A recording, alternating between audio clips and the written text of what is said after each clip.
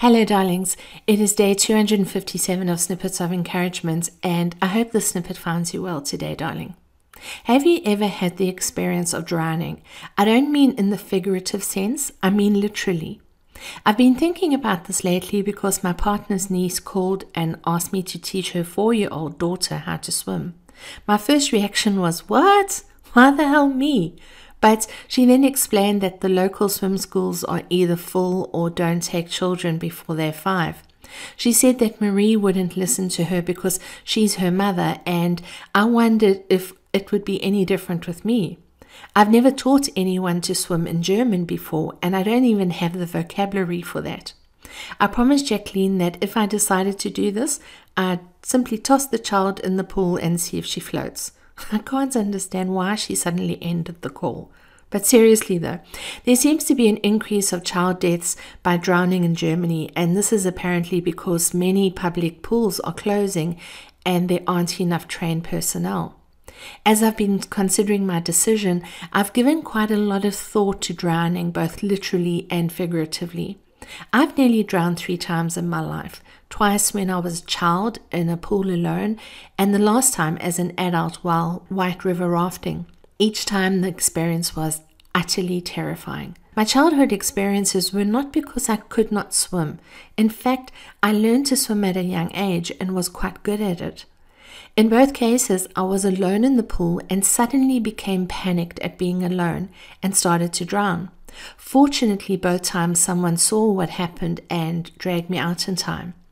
In all 3 situations, I had the skills to prevent that experience or save myself, and yet I became immobilized by fear and terror and was incapable of rescuing myself.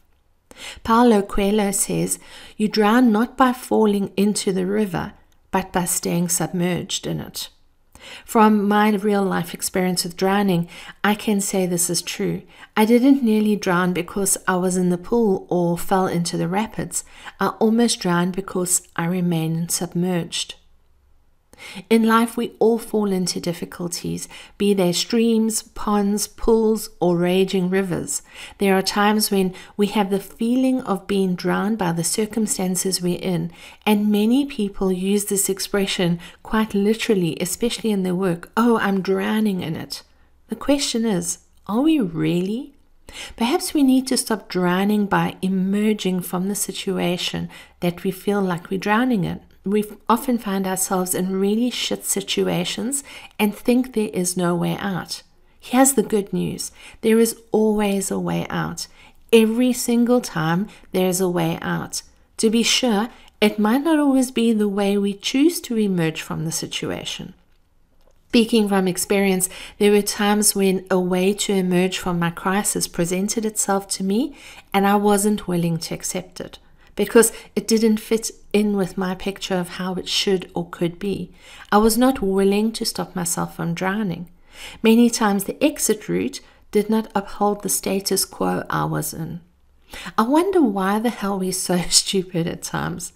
If we're drowning in any circumstance in our lives, we better believe that the way out of that shit is not going to be the same way we got into the shit. It never is.